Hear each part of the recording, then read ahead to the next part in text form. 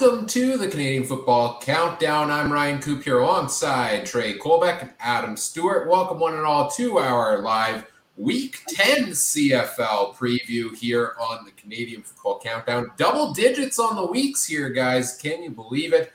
The season is rolling along. We're pretty much at the midway point here. And we've got a lot of fun things to talking about coming into this week. We are live on a variety of different platforms, all made possible by our presenting sponsor, Game Time TV. Learn more at facebook.com/GameTimeTVMB. Welcome to everybody joining us live. We'll be taking your questions and comments in the live chat throughout the night as well. Hello to everybody listening or watching after the fact. Also, before I bring in the rest of the panel, I do want to mention we are a proud member of the Canadian Football Podcast Network. And as always, want to acknowledge that the Canadian Football Countdown is brought to you from Treaty 1 territory, traditional territory of the Anishinaabe, Cree, Ojibwe, Dakota, and Dene peoples, and the homeland of the Métis Nation, as well as from Treaty 4 territory, traditional territory of the Cree, Saulteaux, Dakota, Lakota, Nakota, and Métis Nation. Now let's bring in the rest of the panel here this evening. In the middle of the screen, if you're watching the video, is the great Trey Colbeck. Trey, how are you tonight? Doing fantastic, boys. Like always, ready to talk football. And didn't have a great day with the track today. So let's focus on some football going forward. Yes, of course, Trey. A pretty good day on Monday on the racetracks. A good weekend of CFL betting this past weekend. We'll see what he has in store for us here later on today as well. Joining us also here this evening, the great Adam Stewart is back once again. Adam, how are you tonight? Hey, I'm doing good, Ryan. Just ready to go and talk some football and move on to more and bigger and better things. I think we're only 2 weeks away from harvest here, so things are getting exciting around this area. Right on. Of course, you can see all of Adam's fun farming content over on his Twitter or his YouTube. We'll plug that, of course, later on as well. Week 10, we're here. We're ready to preview it. We're going to talk storylines here. We're going to talk CFL fantasy options. We're going to talk betting here this evening as well. Of course, this episode of the podcast is sponsored in part by BetStamp. BetStamp, a free app that helps you find the best odds across different sports books, maximize value of your online sports betting wagers. Learn more at betstamp.app and sign up with your referral code CFC. Let's start off with the storylines here this evening. And for that, we go to our resident storytelling expert, the great Adam Stewart. Adam, take it away with game number one here for us. Well, of course, game number one is on Thursday Night Football when the Montreal Alouettes and their air horns show up to take on the world's loudest fans, the Winnipeg Blue Bombers, as they've self-anointed themselves as well. I think the first storyline that we go into this one here is that Winnipeg is going to get a lot healthier, I think, this week with the return. Looks like he's on the depth chart already of Greg Ellingson. First things first, what does this mean for the Winnipeg Blue Bombers? Ryan, let's go to you. I mean, having Greg Ellingson back is massive. We saw, throughout everybody's been talking about Dalton Schoen as the great new addition in Winnipeg, but really Greg Ellingson has been just as good, if not better. He has been Collaros' go-to guy. Collaros has thrown the ball to him in triple coverage, and Ellingson finds a way to bring it down every single time, which is incredible. Having him back is a huge piece of that offense, and I think is even going to make it more dangerous. Now we've got Ellingson back. You've got Dalton Schoen still playing well. Nick Dembski back from injury all at the same time. Like that Winnipeg receiving core is looking pretty scary right now. Trey. Sorry, guys, trying to pull up the depth charts. Yeah, I only got one thing to say about Winnipeg. 10-0. 10-0. That's all I got, man. Like there's it's the back-to-back, and I'm sure Adam's going to talk that up and try to burst our bubbles. But looking at this game, it's really hard. It's really hard unless you live in Saskatchewan to take a look at this game and say the Bombers are going to lose. My biggest worry is, are they going to win by 11 and cover that spread later, which we'll talk about. That's my biggest worry, but I have a tough time thinking they're not going to win by at least a Rouge. So I think think I'd expect to this. I think if one team's going to end this, it's going to be Saskatchewan and Labor Day, and I think that's when the Bombers might suffer their first loss at this rate. Well, you know what? I'm still looking at this team and thinking, boy, are they confident right now. I mean, they're playing a team that's really kind of subpar in the Montreal Alouettes. They're a great team, though. When they get going, they can beat a team. We did see Dominic Davis also on the Montreal side of the ball start practices first game on Monday. I believe he actually was taking the starting reps. Is this a thing going forward, or did Trevor Harris already lose his job as well? Because we know that Vernon Adams Jr. is on the 6-game injured list. What's going on in Montreal in that quarterbacking situation, Trey? Sorry, who's on the 6-game injured? Vernon Adams? Is that what you said? Okay. Yeah, Harris is number 1 on the depth chart, so I'm not too concerned about it. It's probably just a TLC day.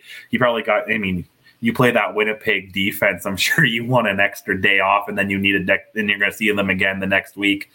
No, I think if he's going to lose his job, it's going to be to Vernon Adams, if possibly. I can't see them trading him not smartly. If they do, that'd be one of the worst trades in history, just below the Gretzky one, which happened, 34 years ago this week. So I can't see Vernon Adams going anywhere. To me, this is his team. I'm really confused about this. But Trevor Harris is on the depth chart. I believe I was even trying to trade for him today on our fantasy league, which I don't know why. When I saw that, I was like, no, I got to reevaluate my life a little bit here and maybe go talk to my therapist. But I think I don't know what to think about the quarterbacks. I don't know what's going on in Montreal. They made a bit worse decision in firing Kahari. Machacho's not doing much better. I don't know, Ryan, man. What do you make of this mess in Montreal? Yeah, Dominic Davis was the starter the first day in practice this week because Harris was out with injury. It sounded like it was lingering effects from the hit that the spotter took him out a couple weeks ago at the end of the game there. He played injured last week, and he's going to, whether or not he's 100% healthy, he's going to start again this week. So, when I first saw that news that Dom Davis was the starter the first day in practice, that took me a bit by surprise because I wouldn't put it past Montreal to necessarily go to the third string guy as their quarterback here. But it was just a maintenance day for him. Trevor Harris is the guy, and I think Trevor Harris is who Danny Machocha is going to have as a starter here going forward. I would still love to see Vernon Adams get a shot here. He is on the 6-game injured list, of course. He is actually out due to injury right now with, I believe, an elbow injury, if I'm not mistaken. So it is going to be a bit of time before we see him back, and it's going to be Trevor Harris here going forward, trying to find some consistency in that Montreal offense. Well, let's face it, consistency might be a little bit harder to come by with another bit of injuries for the Montreal Alouettes to talk about. Like we said before, Trevor Harris didn't have a practice on Monday, was limited on Wednesday as well.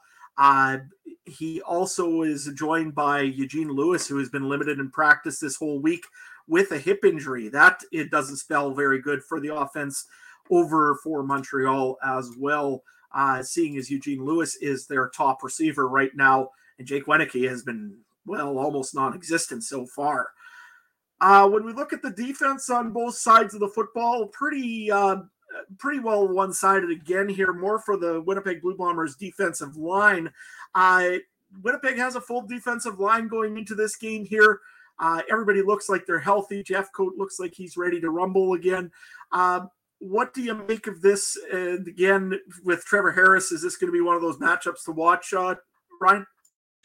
I don't know, because I keep saying this every week about Trevor Harris not being a mobile quarterback and that the defensive lines are just going to eat him up. And I feel like they haven't really done so spectacularly. Like, the Bombers defense put up a decent day against them last week, shut them down decently well, but not quite to the extent I would expect the likes of Jefferson and Jeff Coate and Adam Bighill and the likes to do so. So maybe that's more of a credit to Montreal's offensive line, who I think is one of the most underrated in the league. But, certainly if the D-line can get through, like, you've got the playmakers there, throw Trevor Harris off of his game. I think we saw that a couple of times, especially in the playoffs last season, where a defense, Hamilton's defense got to them. They forced a couple of fumbles, and that really threw the tide of the game. So I think that's what you're looking at here. If Winnipeg, you can get to them early, especially with the home crowd. That could throw Harris off of his game here, is what I'm looking at from the Winnipeg defensive side. Trey? Yeah, guys. I think it's actually looking at the nifty stats they have on CFL.com, though, Montreal's leading in a fair bit of categories. They lead in total yards per game by only 1.5 yards, but leading in that. They're leading in passing yards per game over the Bombers by about 13. They're also leading by 0.1 sacks per game. Montreal's got 2.3 and Winnipeg's got 2.2 this year. Winnipeg's got to put a little bit more pressure, especially on Trevor Harris, who's not a mobile quarterback. I think you got to push. We're going to talk a little gameplay here. You got to push. Jefferson's got to go wide, and the other guy on the other end's got to go wide. I'm escaping his name right now. Jeffco, the two end guys. They got to go wide and contain him. Thomas and Sales up the middle. I don't think you're going to worry about Trevor Harris doing any quick sneaks up the middle. And if he does, he's not going to get too far before Biggie comes in and closes on him, right? So you got to contain him. You got to, make him. If they're going to win, if Montreal's going to win, it's going to be through the arm of Trevor Harris and maybe some great defensive plays or special teams. We're going to talk about Philpott. He's been pretty hot on special teams. A guy like that could definitely swing the game. I want to see him on offense too. Definitely open things up. But again, looking at the Winnipeg defense, looking at the Winnipeg team, if you're looking at this, if this was a team on Madden, it's really hard not to give them 99s everywhere, even though they're not playing at their best of their potential. But Oliveira is getting better. Caleros is, arguably MOP candidate. Schoen's unreal. Ellingson's not back. Bailey's maybe not having the great year, but Wolitowski had a big game. And then look at the defense. You're really not giving some of these guys 90s on Madden. It's hard to really find a place where this team can get better in Winnipeg. So, but I think again, Trevor Harris could throw the ball in to find some holes. So we'll see what happens on Thursday. It'd be interesting to see how many chances Trevor Harris takes as well with that defense coming down on top of him. Bombers lead the league right now in turnover plus minus at plus 11. Alouettes are -4. So, that's a big storyline to kind of keep an eye on as well, because Trevor Harris does like handing or throwing off the ball quite a bit. Another little quick thing to talk about is the penalty issue. For the Montreal Alouettes. We have to bring it up every week. I hate to do it because I know I'm going to have to bring it up in 3 games' time as well. This being said, is there anything that Danny Machocha can do to stop these penalties from taking place besides starting to bench guys, or is that really the only option here, Trey? He could pay the refs. That's probably the other option. No, yeah, penalties is a tough one. I usually put penalties on the coach. Yes, it's the players who are doing it, but you need to put that mentality and have that winning and that culture. And you're coming into Winnipeg, a place where we're proud of causing procedures. We put the number up on the board every time it happens. Hasn't happened a lot this year, but this could be one of the games where I think the Winnipeg faithful will be standing up and cheering a few times, and that number might go up a few times. Like I said, I think I heard 28,000 from Bombers officials could be going in on Thursday, and that's just what it is now. You never know what it could be. It's supposed to be a beautiful day in Winnipeg on Thursday night. Yeah, if I was the coaching staff, I would have been pumping in that air horn. Whoever has that air horn, I would have been sitting there all day in practice, helping these guys with cranked music, and maybe even Toronto with their fake music could have came into Montreal and helped them through the week and got them ready for that, because I think that one's going to kill them. Yeah, hold it, and then that's a couple procedures, couple holdings, couple defensive pass interferences, and next thing you know, Montreal's given up 100+ yards and penalties and just giving the Bombers points. And there's not a team you should be given points, right, Ryan? Yeah, that last line you had there was exactly what I was going to say, is you can't afford to take dumb penalties against Winnipeg because they'll make you pay for it. We've seen various teams this season play close games with the Bombers, but mostly the one thing you can pinpoint is discipline or turnovers that ends up turning the tide. And that's something Montreal is going to have to limit here if they can, pull out a win here. Interestingly enough, guys, this week, Gary Stern did not go out and necessarily guarantee a win. I've got the tweet here The week has flown by fast. Tomorrow, I really, really hope we put it all together and beat Winnipeg. Be a great start to the second half of the season. Tags all the reporters. What do you think, boys? We win, says Gary Stern on Twitter. And oh, look, it's a guy we recognize in the replies on this one. At Adam Stewart 1. I know I'll be having a poutine and cheering the Alouettes this week. Adam trying to suck up to Gary Stern there a little bit. Well, hey, I mean, you know what? They're playing a team that the Riders have to catch. I'm going to cheer for the opposite team no matter which team it is. Just in this case, because it's Montreal, I get to eat a poutine while I'm doing it. So that's always a good thing. I just wish I had that cool little helmet to do that. So, Gary, if you're listening, I could use one of those Montreal Alouettes helmets. I mean, I'd gladly eat a poutine on the show out of one of those. If I get one, that's for sure. So, I guess final thoughts, guys, on this game here. Before, hey, Gary replied. Cool. I mean, we're close. What can I say? Any final thoughts on this game here before we move on to the next one, Ryan? Yeah, the only thing I'm excited to see in this one is the starting running back for Montreal, Tavian Feaster, who, if you listen to our bonus episode with Brandon Sanders from CFF University, took us through a college player that's now on each CFL roster and was kind of a stud in college fantasy. Well, Tavian Feaster was this guy from the Montreal Alouettes, so we saw him get in a little bit last week in a backup role. He now takes the start over at Jeshurun Antwi. Walter Fletcher is a healthy scratch. So a guy who, was number 3 on the list on the depth chart a little while ago, making his way up the ranks, gets a chance. Tough matchup, though, with Winnipeg, but we'll see what he can do. Trey, any final thoughts from you on this game? Yeah, I try really hard not to be a homer, but I just got to say 10-0, because that's going to be all you hear third and fourth quarter at IG Field on Thursday, especially if they got a lead. It's going to be 10-0, and they're going to do Ryan's favorite thing, the wave, and they're going to get cheering on offense, which I can't stand. And that's going to be it's going to be a great night at IG Field. I hate the wave so much. I hear all of these single things, the counting the procedure thing, the going and having to wave an offense and fans whining about it. It sounds very similar to a team that's a little bit east of Winnipeg, but nevertheless.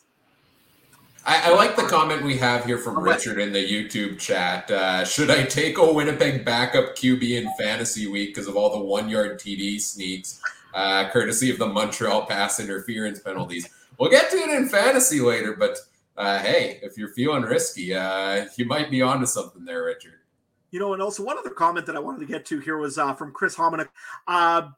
Will the Owls play 4 quarters this game? I'll tell you right now, if the Alouettes could play a full 4 quarters, they could win this game. The Winnipeg Blue Bombers have not pulled a full 4 quarters in yet this season. They've put in the quarters that matter, the last of the third and the fourth quarter. The Winnipeg Blue Bombers have been very, very good. But in the first half, sometimes the Bombers are beatable. So if you can get to the throat early of the Winnipeg Blue Bombers, maybe Gary Stern's team might just have a chance of winning this game after all.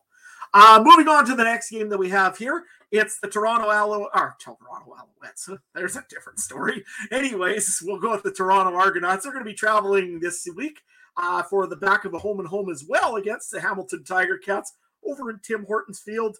I think the big thing that we got to watch in this game, can one of these teams start it actually in the first quarter versus starting playing in the fourth quarter? That was kind of a snooze fest, I think, last week until maybe about halfway through the third quarter. What do these teams need to do to get off a little bit quicker and get the ball rolling a little bit faster, Trey?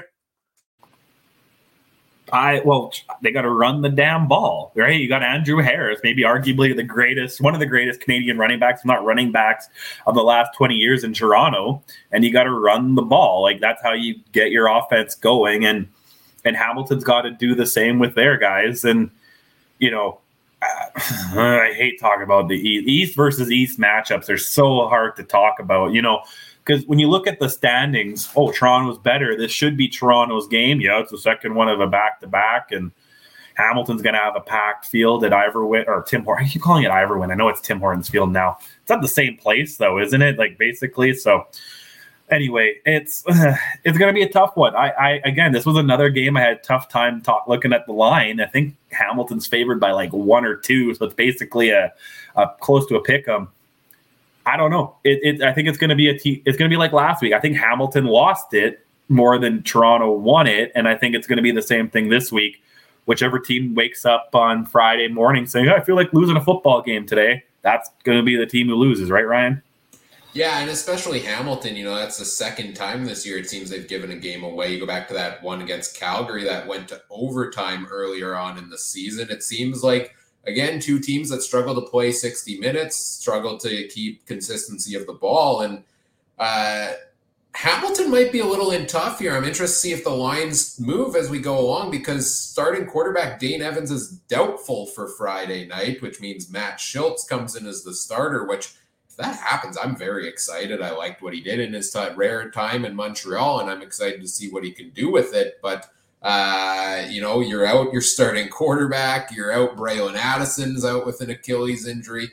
I mean, you could go to the injury report for both of these teams, and maybe we're going there yet, Adam, here in this segment. But you can start scrolling through and then come back and tell me when you're done 10 minutes later, because that's how long these lists are for both of these teams. We saw like 10 injuries in the last game alone, and bad ones at that. I think these two we get into, a doubleheader now, then they get a break from each other, then another doubleheader coming up between these teams. I think part of it is just maybe play some safe football early on in the game, get whatever momentum you can early in the game, right? To move it a little bit, get some points on the board. And then you got to come out and play in the second half and make the adjustments you need to, especially with a close matchup like this. I think if anything, if the Twitter handles from Hamilton and from Toronto show anything, there ain't going to be no way taking it easy on the field if they play the same way that the guys on Twitter play against each other for their rivals during this game. So I'm just going to run through that injury report. Like you said, Ryan, they are missing some significant pieces here. Pappy White will be out with a knee or back injury here. They can't decide if it's a knee or a back, apparently. Dane Evans' right shoulder did not practice. He's doubtful for this week. Mike Jones is out or questionable this week. Rib cage and a lot of outs. Chris Van Zyl. Braylon Addison will be out for a long time, announcing today that he has an Achilles injury. You've also got Curtis Newton. You've got Brady Fellmate. You've got Mason Bennett. You've got Anthony Federico, Kyle Wilson. You've got Anthony Johnson. Nick Cross, he's been a big piece of that linebacking core. Knee injury, won't be playing this week. And also Wes Hills, who just came back. He had a shoulder injury. However, he has been practicing, so he's likely to play this week, namely because I don't know who else is going to be able to play this week. If you look over on the other side of the football, the Argonauts, same thing. Lots and lots of injuries. I just accidentally hit the X button, so you have to bear with me for 1 second while I pull that up once more here. But Brandon Banks injured this week, questionable, did not practice on Tuesday, but that was personal reasons, probably going to go. Juwan Vrexison has been limited in practice with a groin injury. You look at Andrew Harris has been limited with a wrist injury. Shaq Richardson, also questionable, didn't practice all week with a groin injury. Eric Rogers, again, did not practice this week with a quad injury.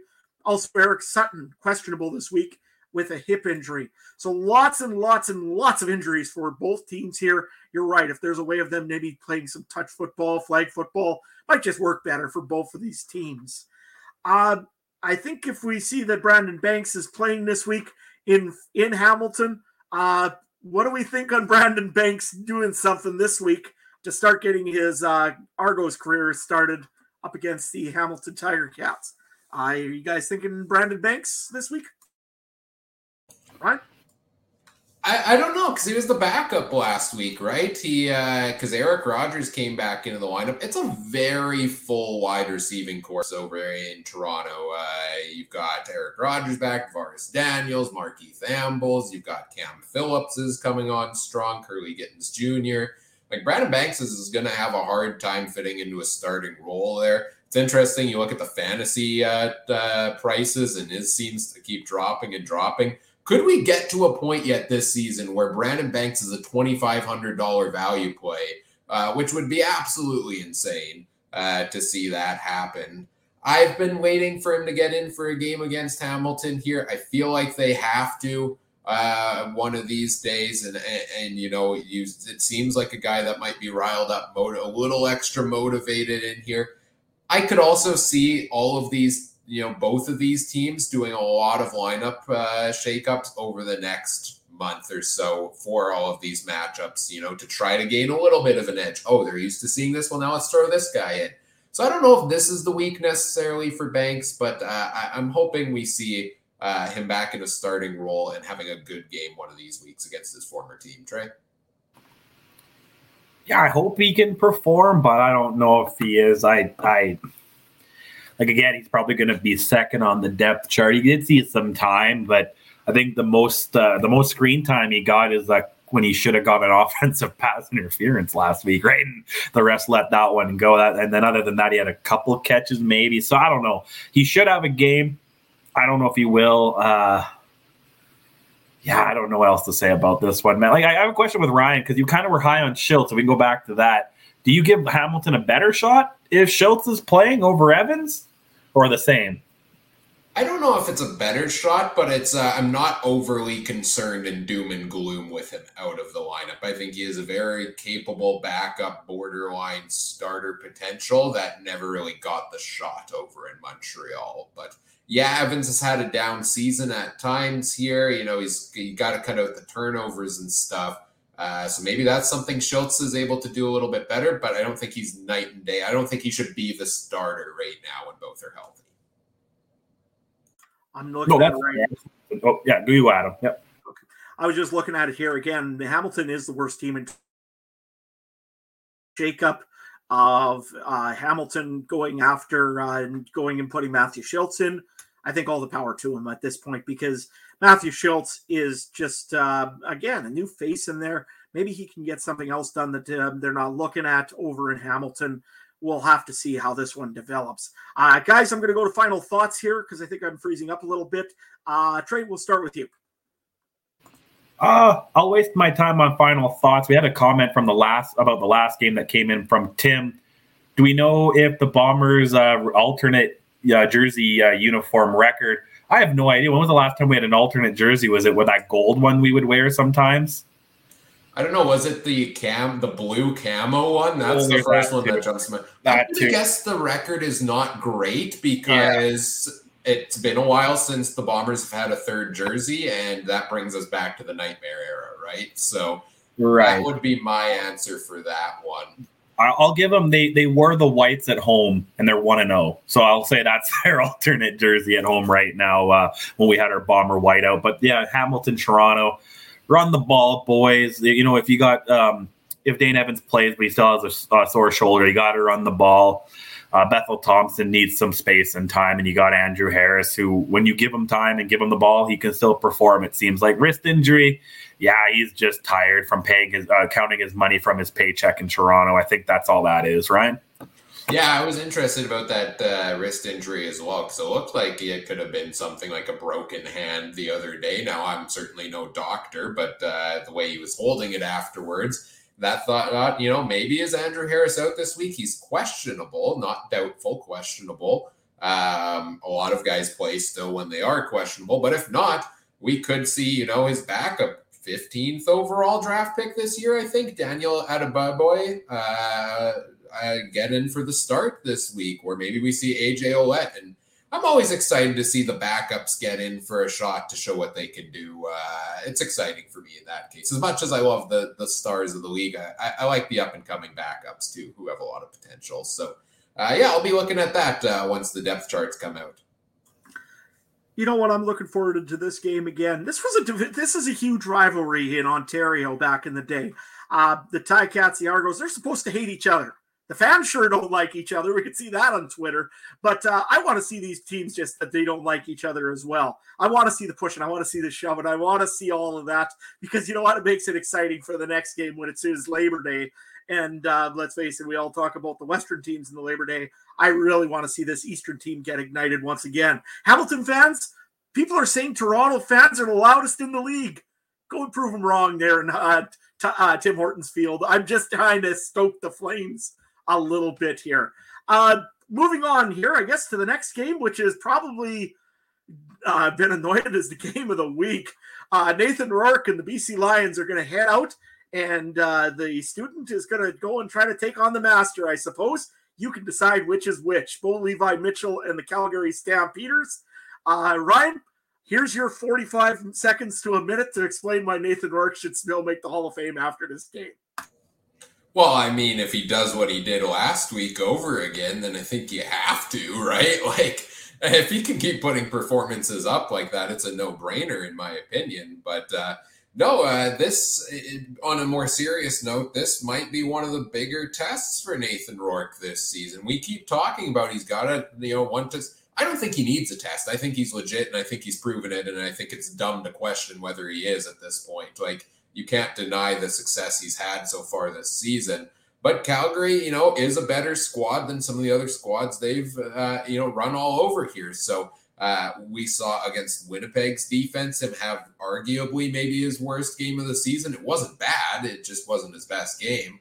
And Calgary's right there up there in the standings as well. So I think this, if you're going to talk about tests for Rourke and the Lions, this is the next big one up here. And I'm really, really excited for this game, Trey. Yeah, we want to talk about wrist injuries. Nathan Rourke's going to have one after he gets paid, $800,000 plus next year, or his NFL contract. But I'm looking at the other side. I think we know what we're going to see with Nathan Rourke. I want to see what we're going to get with Bo. Is he, he's a guy who plays with swagger and always has a chip on his shoulder.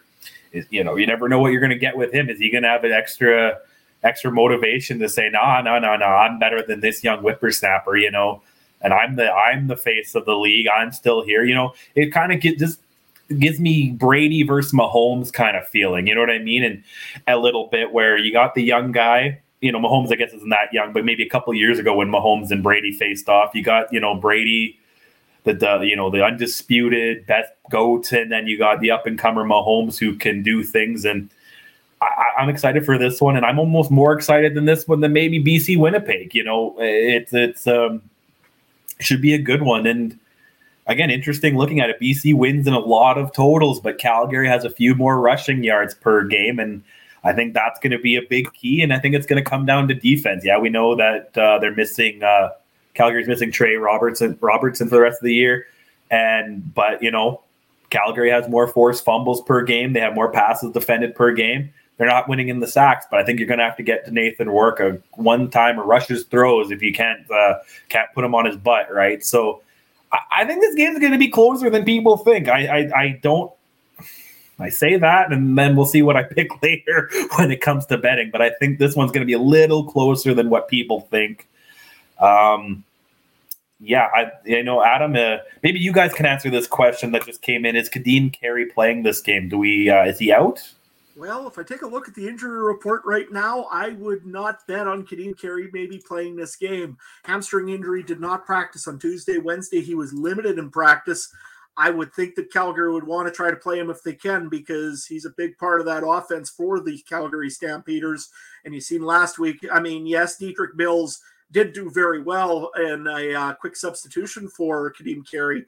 I don't know if he can do it twice in a row like this, like Kadeem Carey can manage to keep that football moving for Bo Levi Mitchell as much. Another piece also in the injury report this week, Malik Henry, quad injury right now, did not practice and limited on Wednesday. We also take a look at Jameer Thurman, linebacker again. They're getting very thin in linebacker over on the Calgary side with, again, like you said before, Trey Robertson out for the season with knee surgery. And also now you don't have Jameer Thurman in there as well. Over on the BC side of the football, Keon Hatcher has got a shoulder injury. However, he did practice all week. James Butler also has an ankle and rib injury. I think that's more of he's banged up a little bit. He'll probably be fine to go, I would think. But he did not practice on Tuesday, so that's the thing to keep in mind. Another notable name also is Shea Ross, wide receiver, hip injury. Did have full practices, though. Should be good to go for game time on Saturday afternoon. We go over to the Calgary side of the football. Guys, what are we seeing right now out of this Calgary team that we need to see something a little bit more of? We didn't see much last week from Bo Levi Mitchell against a team that he really should have lit up, being the Ottawa Red Blacks. I know that Ryan's theory was that Ottawa has some sort of voodoo magic over top of the Calgary Stampeders. But Ryan, what does this offense need to do to get going again? It needs to start getting on the same page, because right now it's absolutely not. And I think they acknowledged it on the TSN broadcast this past weekend that Kamar Jordan, Reggie Begelton, they should be top 5 receivers in the CFL on the season. And it's not happening right now. Week after week, we see Bo and them just not connecting properly like they should. You know, we've talked over the last week, preseason, we were all skeptical on Bo Levi Mitchell. As the first couple weeks went along, we gave him credit for coming out there. He had a few good games. Sure, I'll give him that. You know, he's been delivering wins. They're a talented football team. They've only lost to the team that's undefeated. But then you look at the stats. Do you guys know Bo Levi Mitchell has the second lowest completion percentage among starting quarterbacks in the CFL? Only Taylor Cornelius is lower. He's averaging 60%, 62.4% of passes completed. And through 7 games on the season, 7 touchdowns and 4 interceptions. Like, we're talking about one of the best quarterbacks of the past decade, arguably the best quarterback of the past decade. And he's averaging 1 touchdown per game. Like, that's just not cutting it from the offense here, from the passing game. And yet, you know, even Malik Henry stepped up early in the season. Big games there from him, but he's been quiet the past couple of weeks as well. It seems, you know, they had momentum early in the season. Now it's almost the defense and the special teams are stepping up more. So my big thing here is Bo and his receivers got to get on the same page. Right? You know, I hear what you're saying, but then I go and say, why do we forgive Winnipeg? That we seem to forgive Winnipeg a lot more, and they're 9-0, and Calgary is still 5-2. I'm sure Adam would have been happy Saskatchewan was 5-2. I would have been content with a 5-2 start, and you know what I'm looking at? Yeah, he's not putting up the yards. He only has 4 interceptions. That's half of what Zach Collaros has, and you know, Nathan Rourke has 2 more interceptions at 6. Yeah, he's got 21 touchdowns, but Bo's being Bo. And like I said, this gives me Mahomes kind of Brady vibes. We've seen years where Brady just can nickel and dime it and somehow win a Super Bowl. And then you have Patrick Mahomes going out there doing Superman dive jumps and coming up short. You know, it's a quarterback's a veteran position at times. And Nathan Rourke, I think, is a guy, you know, in if he's still in the league in 5-10 years, we'll be talking like he'll be the Bo then, but is Bo who's the Bo now? It's still Bo. So I want to see Bo. See, it's a tough one. It's another tough one. I think Bo is gonna Bo Levi this game, and I think he's gonna. That's how Calgary needs to do it. They need to do what they've been known to do over the last decade, and just suffocate the other team and chew up yards and chew up time of possession and. You know what I mean? I don't know. This one could be a 40-40 or it could be 14-13. I could see it either way, you know. Tough defenses. I don't know. You know, it's a tough. I really hate this one too, guys. I don't want to get. Can we just leave the betting one this week and just go? No. I really can't. This is one of the games. This one and the last game were 2 of the ones I have real difficulty with. And, oh man, I'm gonna be throwing beer cans at my TV on Saturday for sure, aren't I? Well, I wanna jump back in because I like what you mentioned about, you know, Winnipeg very frequently doesn't have an explosive passing game. This year maybe a little bit more than previous seasons, but they get the wins. And yeah, I think we're seeing a lot of that from Calgary as well. And it's not necessarily a bad thing. I think they're in the position now where they don't need Bo Levi Mitchell to throw 350-yard games to win because they are a good football team across the board in a lot of ways. But you take how good they've been with the way Bo has been playing the past couple of weeks, and if they can get on the same page, I would say more games than not this season, they've won in spite of Bo Levi Mitchell, not because of Bo Levi Mitchell. So if they can, you know, explode offensively here yet, on top of that, like that's just going to take Calgary to the next level and compete with Winnipeg for the top of the standings the rest of the season. Yeah, but to add to that, but could we not, again, we could say the same thing about Caleros. I don't think the Bombers have won all like maybe a couple of games, but not every game we haven't won because of Caleros. You know what I mean? True. So, and that's what I mean. And Caleros found a way to somehow beat Nathan Rourke, so I don't know. It's a tough one. Adam, what do you think? I'm looking at this here, and I actually got one more question for both of you instead of answering that one for you. I've heard it on a few times now from a few different little radio stations around here and from a few national products. Is the quarterbacking in the CFL just kind of not what it should be right now? Now, save Nathan Rourke. I mean, obviously that's an exception. But you take a look at the CFL quarterbacking situation all over the place. Well, Levi Mitchell hasn't played up to his usual standards, as you've just described. Zach Caleros, he's, again, good game manager. Don't know if he's that guy that'll take you out and win a game just because of Zach Caleros. He can do it once in a while, but he doesn't do it every game, right?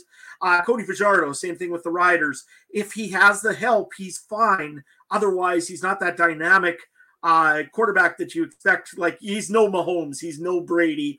One of those guys that could just win the game on his back alone. You look in the East, every week we seem to talk about, is this quarterback going to be the quarterback or is it going to be somebody else? Pretty much with any team in the East, I don't have to pick which one because they're all been talked about. Even McLeod Bethel Thompson, we've talked about Chad Kelly on this program quite a bit. So has the quarterbacking in the CFL gone quite a bit down from what it used to be back in the day when you had the Dickinsons, the Joneses, the Durants, Calvillos, the Ricky Rays, all those kind of things? Has it really gone down that far, or are we just kind of in a transition period? And then we got to move on to the next game because Ryan will kill me if I keep talking storylines. Trey? Yeah, we'll blame the stupid hash marks. They moved them in, and now quarterbacks are throwing more picks. I don't know. Because, looking at it, there's so many picks. Nathan Rourke, Ryan's golden boy, has 6 interceptions on the year, which sounds like a lot. Dane Evans has 10. Caleros has 8. Bethel Thompson is 6. Fajardo has 6. And like I said, out of most starters, Bo Levi has the least with 4. Seems like a lot of interceptions this year. And I don't know what to chalk it up to other than what's the one thing that's changed from last year? The hash marks. So I don't know. I don't know what else to say other than that. So I don't know. Do we want to say quarterback play has gone down, or do we want to maybe say the athleticism of the average defenders went up? I might go up with that because it's not, we have this idea that cornerbacks and defenders sometimes maybe get their positions because they can't catch or whatever. And actually, it's usually receivers get their positions because they can't tackle, and then the cornerbacks are the better tacklers, but they can still catch pretty good. And we see a lot of defenses, Winnipeg, Calgary, and BC included, that they like to take the ball. So I'm going to go with the defense is better more than quarterbacks are worse, right? Yeah, and this is a trend that we saw last season as well, coming out of the pandemic last season. Last season, the offenses were even worse. I mean, I don't have the definitive stats on me, but I think the offenses across the board are better this season than last year. But last year was a rough year for the offense. The folks that love, high-scoring games, they just didn't come. And like you said, Trey, I don't know if it's necessarily that the quarterbacks are getting worse as Adam switches hats here. A nice transition there, Adam. I like that. Very smooth.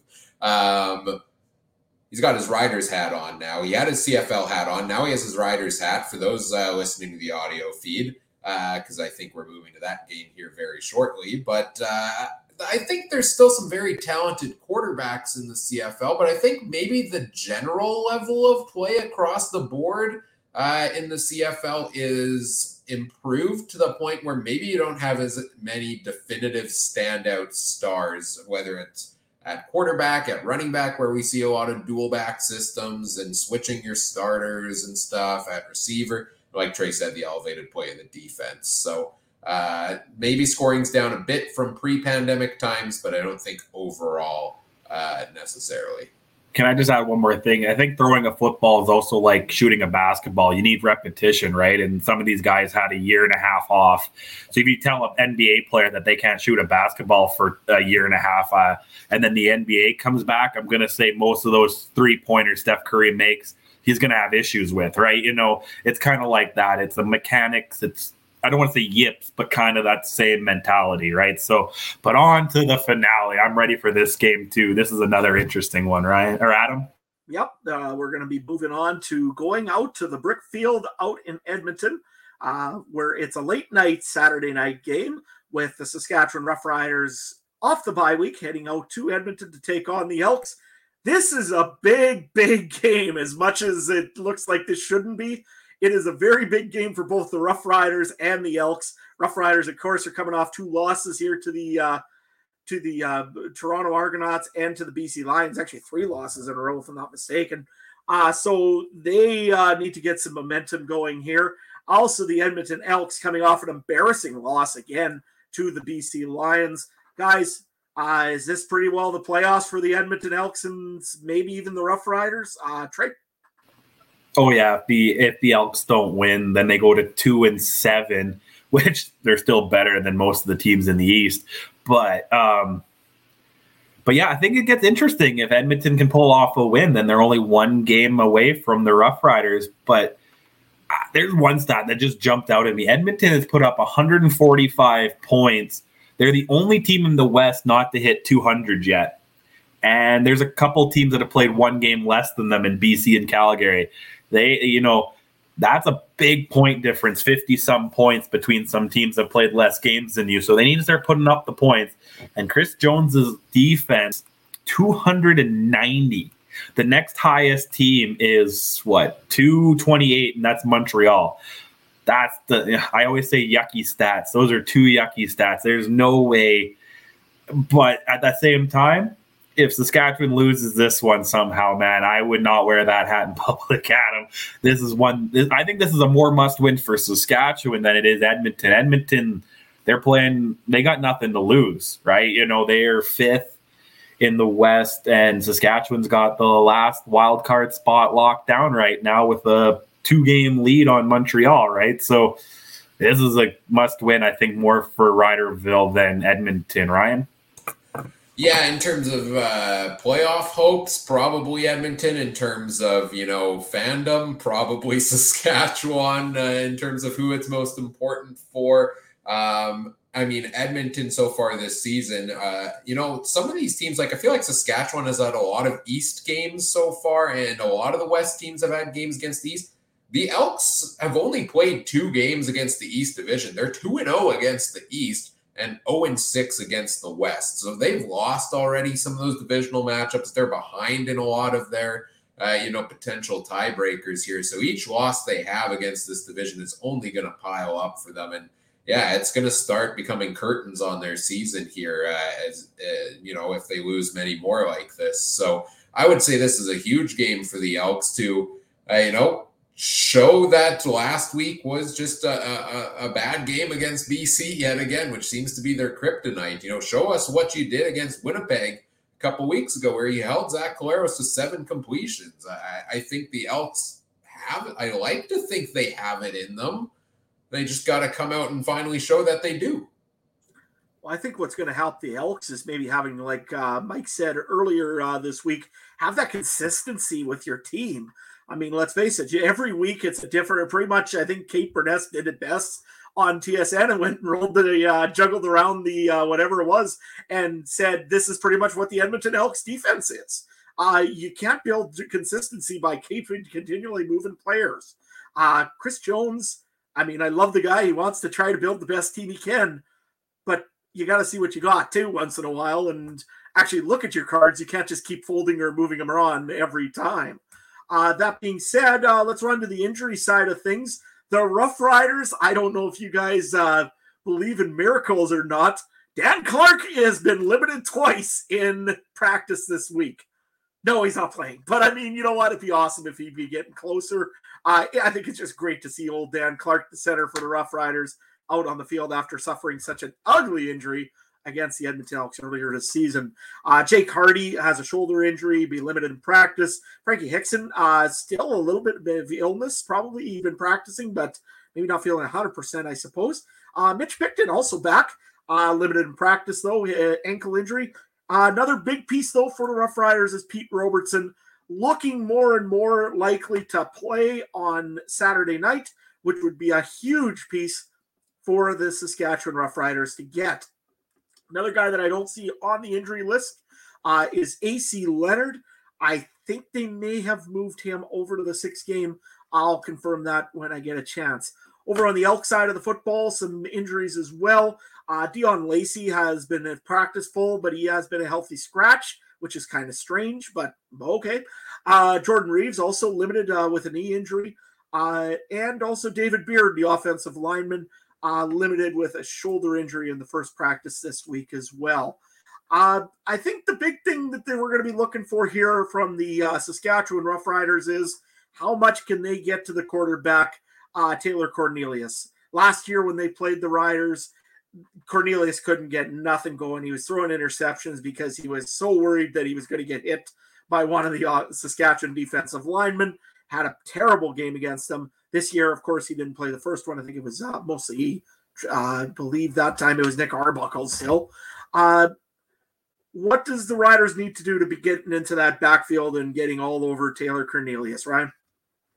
So I did just double check while you were speaking there. So yes, AC Leonard is now on the 6-game injured list. One piece I wonder if they're getting back soon, I was just trying to look this up, is I believe they're very close to getting Garrett Marino back here in the lineup from his was it a 4-game suspension? One more week until Marino is good to go again here, it looks like. So they'll be getting a nice piece back, assuming he can, stay disciplined on the and focus on playing legal football on the defensive line there. Saskatchewan getting some pieces back from injury. I think Taylor Cornelius, there's a lot of skeptics still out there on his abilities to be a starting quarterback. And if you can get to him and get him off his game early on, I think that's something BC did really well last week against the Elks. Was Edmonton had very few opportunities to run offensive plays. Like they ran the ball 6 times on the night. It feels like they had 3 drives in the first half only or something like that. So if you can force a couple 2-and-outs, don't let them get into a rhythm. You should be able to coast most of the night, you would think, if you're the Riders in that scenario. You mentioned, the Riders starting to get a number of guys back from injury, maybe not necessarily this week, but in the near future.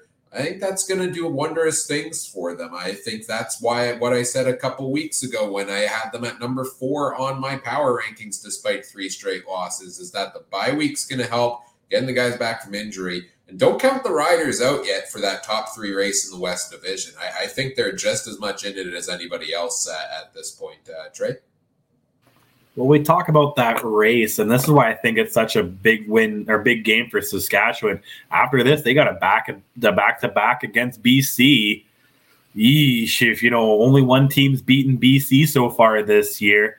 And then during that time, Edmonton plays a back-to-back against Ottawa. Did we not say Edmonton's undefeated against the East right now? So, yeah, that race in the East, I think the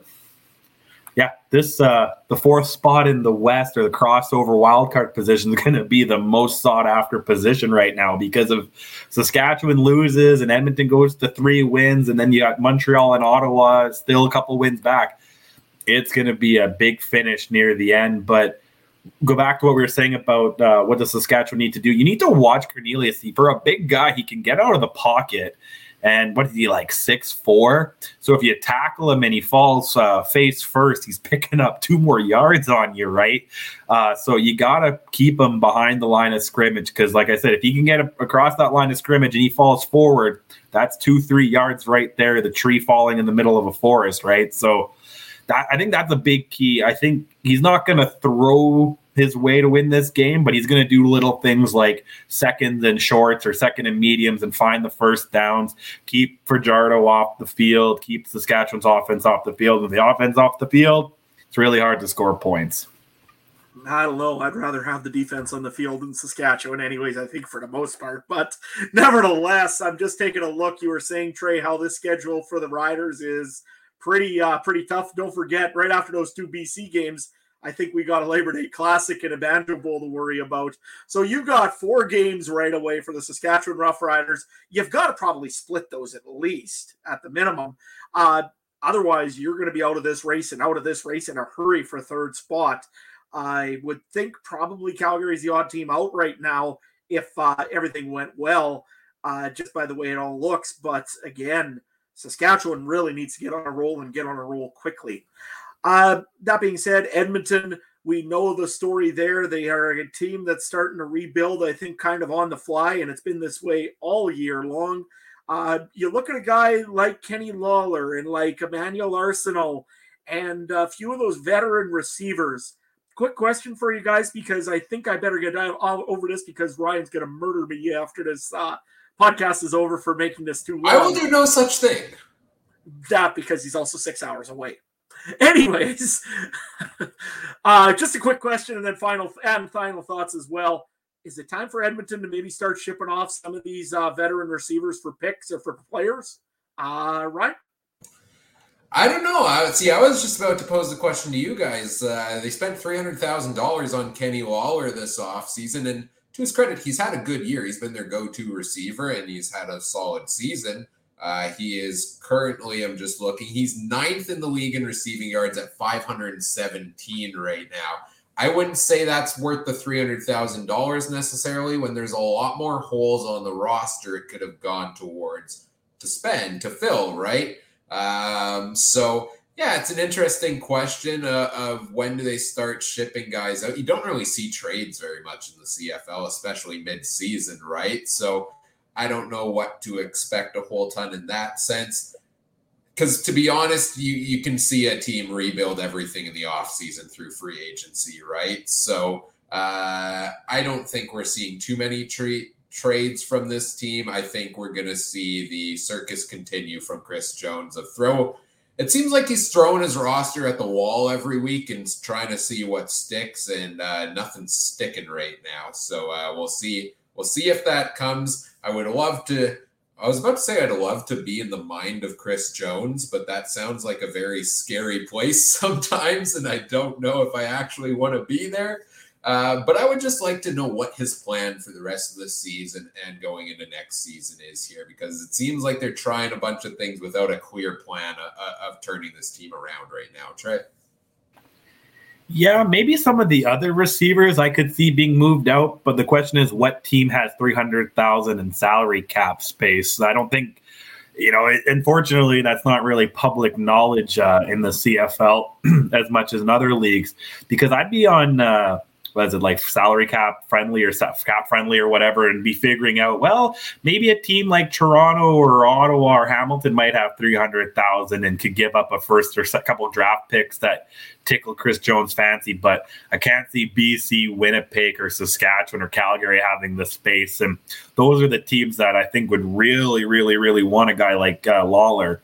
But yeah, like some of the other guys, maybe I could see. But like Ryan said, this is the CFL. We don't see those trade deadline things like we see in other sports. We already had a pretty pathetic baseball one for Blue Jay fans, so I don't really want to get too hyped up on CFL trades.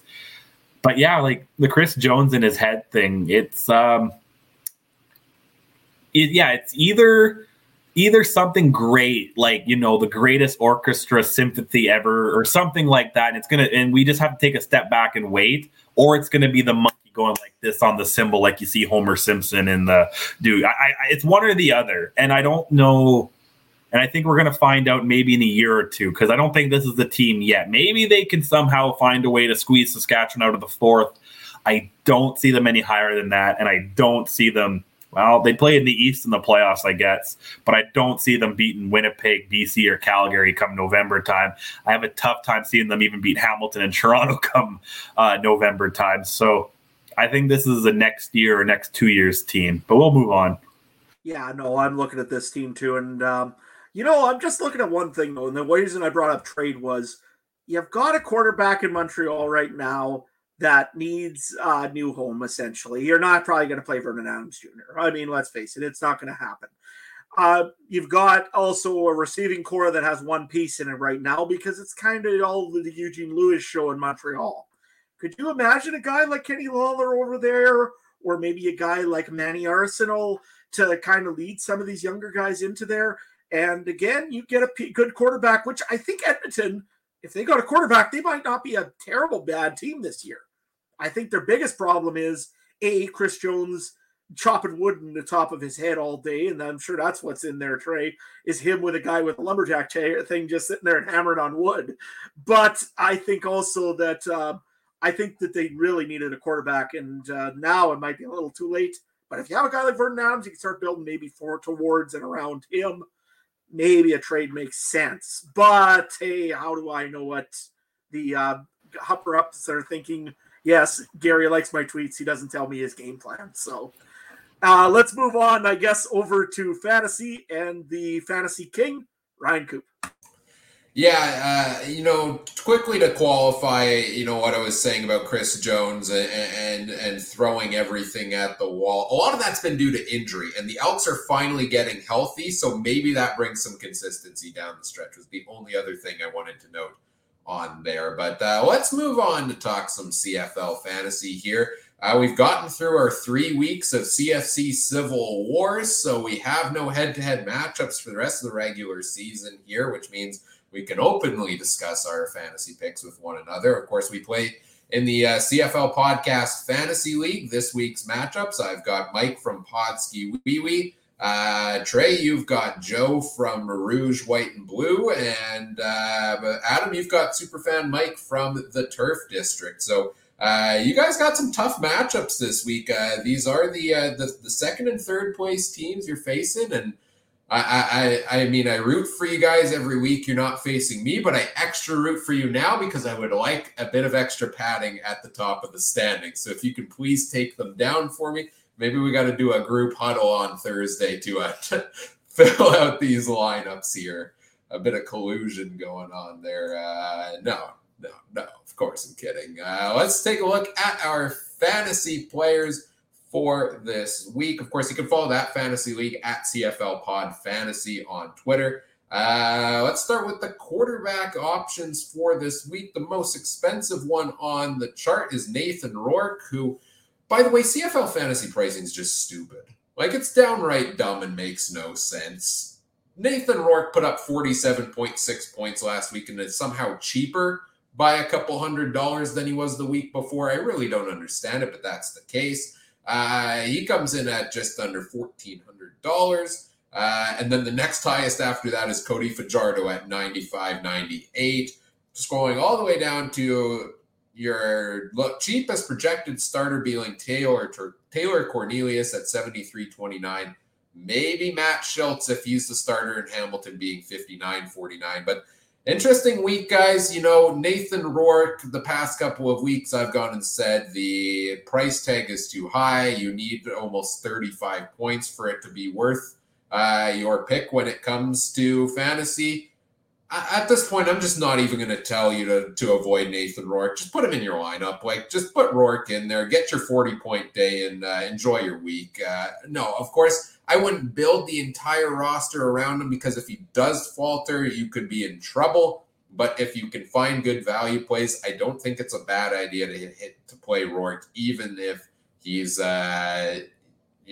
got a lofty goal to hit here. But the other interesting quarterback options I'm looking at this week, I like McLeod Bethel Thompson. He seems a bit streaky, I know, but he put up 15. He's averaged 15.7 on the year. You need 22.4 out of him. And he does have the ability to break a game wide open.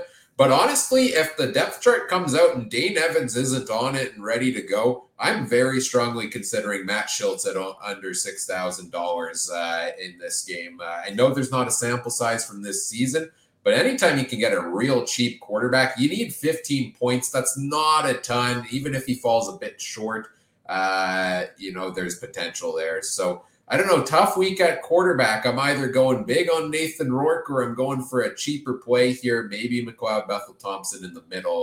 Let's start with you, Trey. What are you looking at QB this week?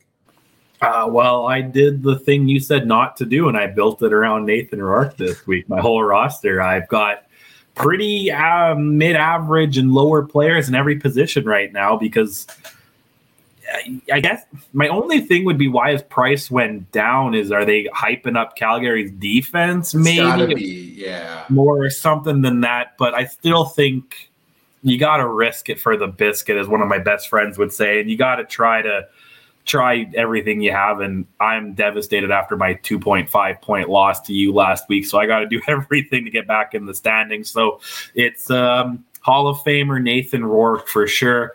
If you're looking down on the line, I'd stay away. Well, maybe Fajardo because you don't know what you're going to get with Edmonton's defense. But Zach is a guy I stay away from. Bethel Thompson, Dane Evans because of the injury. Trevor Harris, I think the Winnipeg defense is just going to devour him. Maybe Bo. I don't know. Or maybe the Matt Schultz is the one that I would definitely take if you need to try to save some money. Adam? I really have a hard time this week with any of the quarterbacks at their price. I mean, I really should be taking Nathan Rourke because, you always take Nathan Rourke. Let's face it, he's been the absolute all-star quarterback all season. Any team he's played, he's dominated, except for the Bombers. I don't know. I really don't know who I want to take as a quarterback this week. I was looking at Cody Fajardo just because they're playing the Edmonton Elks. However, Edmonton does have those odd games where they step up and stomp on opponents. It's going to be tough to say who I take this week. I could go old reliable Bo Levi Mitchell, but 3.5 points last week. Come on, man. I get nervous when he's. Go ahead, Ron. And I don't think he's all reliable when it comes to fantasy. I'm just saying, like Bo Levi Mitchell, good quarterback in terms of the intangibles. Not great when it comes to fantasy, right? So he's averaging 12.7 on the year. Only Trevor Harris is really the only other starter that's higher than. So, I mean, the only option really for me, I guess, is as it was suggested earlier today. I might be looking at Drew Brown or at who's our other quarterback for Winnipeg that I could maybe think about. Dakota Prukop. To Dakota Prukop. I mean, maybe I go that way and just take some cheap picks, I guess, and save my money for down further. I don't know what to do in quarterback. Right now, I'll tell you right now, I've got Zach Collaros just because I think that he might really take it to Montreal this week. But that's the only reason I'm looking at Collaros. Really, I don't know. Yeah, tough week at quarterback this week. Let's see if running backs give us any more clarity. I think there's one that's primed for a really big week this week. Actually, I think there's a couple of them, but the most expensive one on the chart is Jamal Morrow at 88.67. And if you can fit him in your lineup, he seems like a guy you kind of got to fit in your lineup. He's averaged 17.4 points a game this season. He faces the Elks defense that's last in the league against the run. My only concern with Saskatchewan is always Jason Maas's offensive game plan and whether that's going to lead to Jamal Morrow actually getting the ball as much as he should. But it's a great matchup for one of the top running backs in the league. Other options I like this week, I like Brady Oliveira at 58.79. He's been coming on strong the past couple of weeks here. And seems like he's producing pretty well. I think last week just under 100. The week before he had 100. Last week he had a touchdown, I think it was, possibly. Or the week before, one of the two. And if the Bombers can get up big against Montreal or keep running the ball like they have been the last few weeks, he should produce a good total there. I've got Don Jackson. I think I might have a typo here on the price. I believe Don Jackson's around 6,800 last I checked. Looks like I copied Oliveira's price in there accidentally, so my apologies. I like Don Jackson as a running back option. And that's crazy to think that I'm saying this about a Hamilton running back, but yes, he only got 10 carries last week, but he got in there for a number of catches. He was, second or third leading receiver for Hamilton? And that's what you want. A running back that can catch the ball is going to bring you fantasy points. Jackson's only going to get more involved in that offense, especially if the backup quarterback Matt Schultz is in, especially with Braylon Addison out, all those other receivers out. I like Don Jackson as a potential play. And as you go down the charts, the rest kind of depends on who's in the lineup, right? If Kadeem Carey's out, Dedrick Mills hit 100 yards last week and is only $4,000. That's potential solid value play there. If Andrew Harris is out, maybe I'm thinking one of those Toronto backup running backs. And I'm kind of tempted to go with $2,500 Tavian Feaster for our guy Brandon from the college fantasy football, right? Like $2,500. I know he faces the Bombers, but you can get a starter who should hopefully get a number of carries. Yeah, he could deliver you some value there at running back. So lots of options to consider. This is a week I'm high on the running backs, maybe more so than usual. Let's go to you first here, Adam. What are you looking at running back?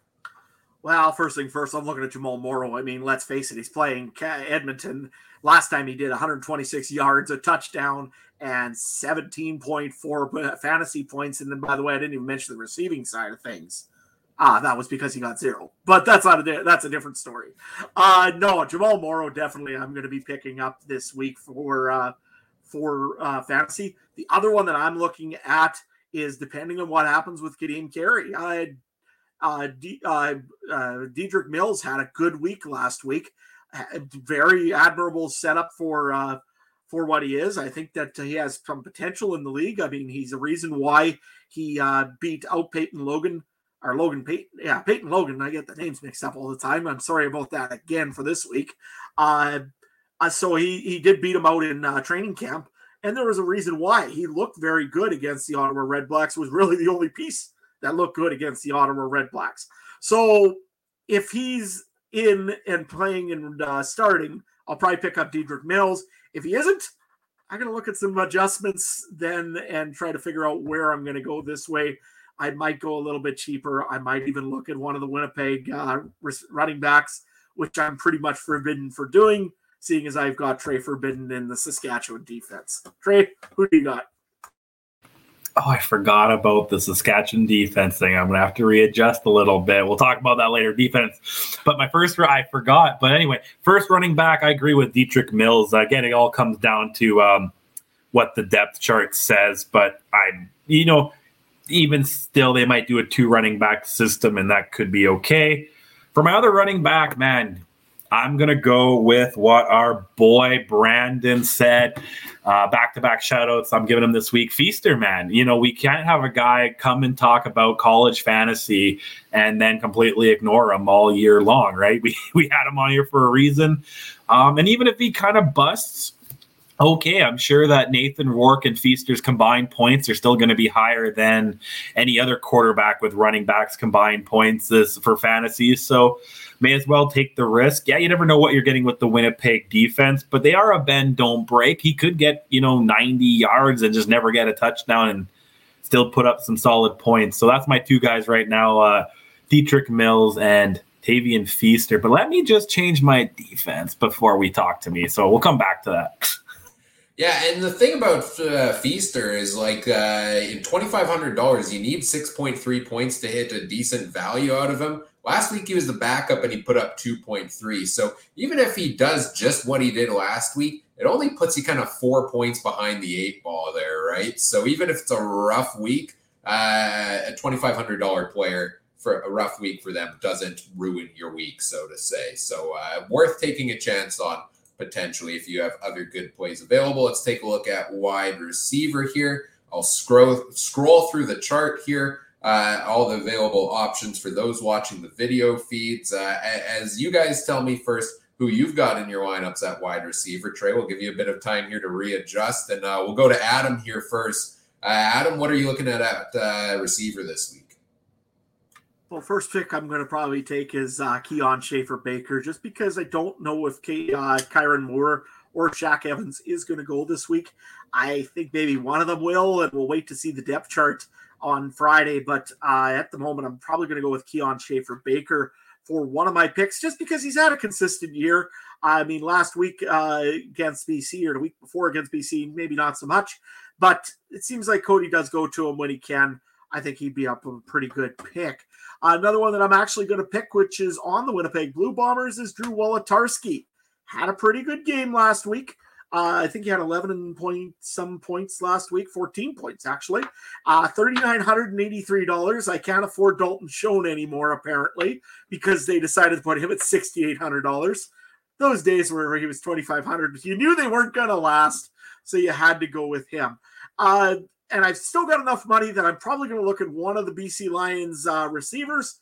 I just don't know which one anymore because they're all pretty valuable. Keon Hatcher is probably still my more reasonable one. Same thing with Katoy. Jevon Katoy is probably pretty reasonable as well. But that's what I'm looking at right now. Or I might just pick up Mitch Picton for real cheap and then see what I do up in the running back side of things. Trey, how about you? What are you thinking? Don't forget Deron Carter, 4,410. He might put up some points. No, right now, for sure, I have Dalton Schoen. I think I've had him every week. I'll have to go through my history. I don't care how much that price goes up. I think it's a pretty safe bet. As long as he's not 13,000 like Nathan Rourke, I think he'll be in my lineup. And I'm going to go with the Dalton Schoen Hall of Fame Cub is going to be Trey Colbeck. Yeah, well, he's a guy I'm really concerned that the Bombers are going to lose and the CFL might lose. But for a second, I'm going to go with he hosed me last week. I just needed 2.5 points out of him more, but I'm going to go with Keon Hatcher. Let's see if he can give me a little bit of redemption. Now, my third receiver, I hemmed and hawed. I had Janarian Grant. He moves back to, I think, second string now with some guys coming back from injury. But, that return game, he had a nice punt return. He always has good kick returns, and those points count. So, that's always interesting. But then you did make a good point for Wolartarski. He had a good game last week. I don't know if you guys heard him on Mic'd Up. He was pretty fired up on Mic'd Up this week. I met him once. Great, funny guy. So between those two on there, but I'm for sure Schoen and Hatcher. I think I'm leaning toward Grant. I just think that the special teams potential outweighs what Wolartarski can do. Yeah, there's a couple interesting options this week. First of all, Dominic Rhymes jumped up in price after his hat trick. He's now the second most expensive receiver behind Eugene Lewis. Adam, you mentioned a lot of the BC receivers. Yeah, I'm struggling with which one potentially to fit in a lineup as well. Brian Burnham at 7,800 seems like it could be a decent discount, but if the offense is not going to put up 450 yards and 5 touchdowns, it becomes a question of which high-priced receiver is the ball going to the most. And then to me, it feels almost a bit risky to put one of those in the lineup. But let me tell you some guys I do like this week. There's 2 guys in Hamilton I really am considering putting one of in my lineup. Stephen Dunbar is good for a touchdown a week. He's been the go-to receiver for the Ticats. He's averaged 15 points a week so far this season. He's at just under $8,000. And Tim White is at 6,700 or so. He's had a rough last 2 weeks, pretty down numbers for him. But Tim White plays his best games through last season and this season when Braylon Addison is out of the lineup, because that's a big target that's out of the way. So I'm expecting him to jump back to what we saw earlier this season. I like Dunbar a little more for the consistency, but Tim White's one of those guys I'm really strongly thinking of taking a chance on a bounce back this week. Of course, Dalton Schoen seems like he's a gimme player every single week. As we scroll down the list, I like a lot of those guys. Cam Phillips at 3,800 seems like a decent, cheaper mid-range play to me. If you want to go with an Argos receiver, he's averaged 10.7 at the big week with 18.5 last week, and he's a lot cheaper than guys like Gittins Jr. and Eric Rogers and things like that. Almost a little bit tempted Mario Alford if I'm going a returner for 3,200 against that Elks team that gives up quite a bit in the return game. They've given up a couple of touchdowns this season. But then the real cheap value play I'm kind of considering if I want a $2,500 receiver this week is Tyson Philpott of the Montreal Alouettes, who, yes, he's a backup at wide receiver, but he will be handling kick returns this week. And I think he could get in for some plays if that offense struggles. He had a big game last week with 13.4 points. And I think there is a chance that he could be more involved in that Montreal offense going forward. So that kind of gives you a couple of players at each price range at wide receiver between the three of us. Now let's take a look at the defenses. BC is the most expensive at $41.18. Winnipeg comes in at $38.84. Calgary's at $37.20.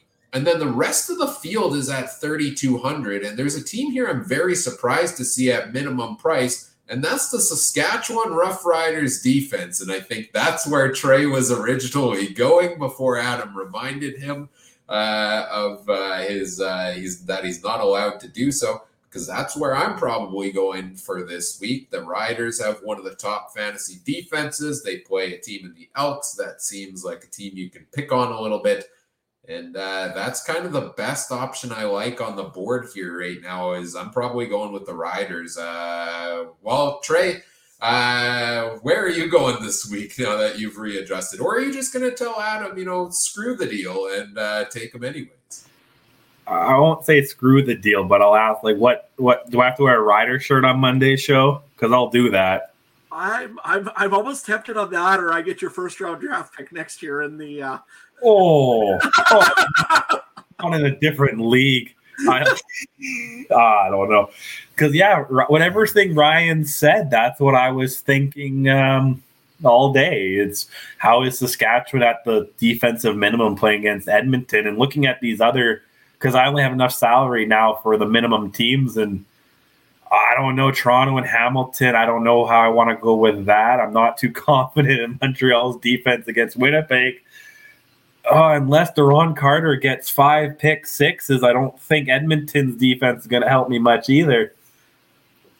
I might just have to take Saskatchewan, and whatever negative, whatever comes my way, I'll just have to roll with it. But if you have the money, then I would probably look at Calgary, Winnipeg, BC. If you save that, I think they're worth it if you've saved some pennies. But if you're not in the Nathan Rourke Hall of Fame voters yet, maybe you could fit some of those guys in, Adam.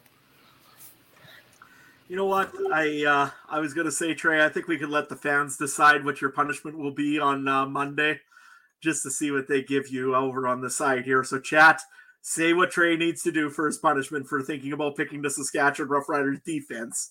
And Monday he'll have to eat up. So the callback on this, the reason this started, by the way, is didn't Trey pick the Riders defense one week and they dropped a complete dud, and Trey vowed he was never picking the Riders defense again?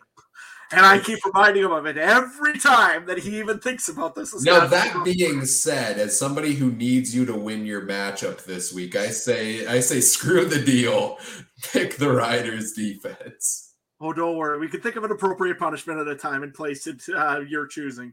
Anyways, for my defense, I'm taking Saskatchewan. I mean, who wouldn't take Saskatchewan? It'd be a crazy move not to take Saskatchewan. Hey, I like that one from Chris. Hey, maybe you should paint your face green. I like these ideas. Just keep them coming, guys. Save it for the Labor Day bet.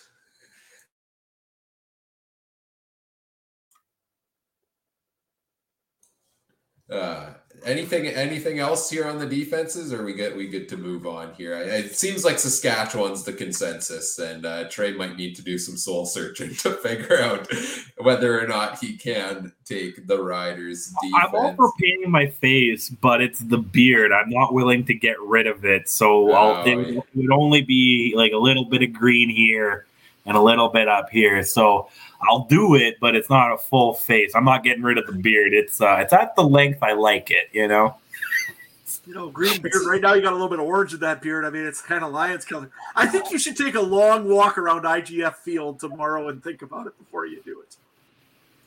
Oh man, I never thought I'd actually have to pick Saskatchewan.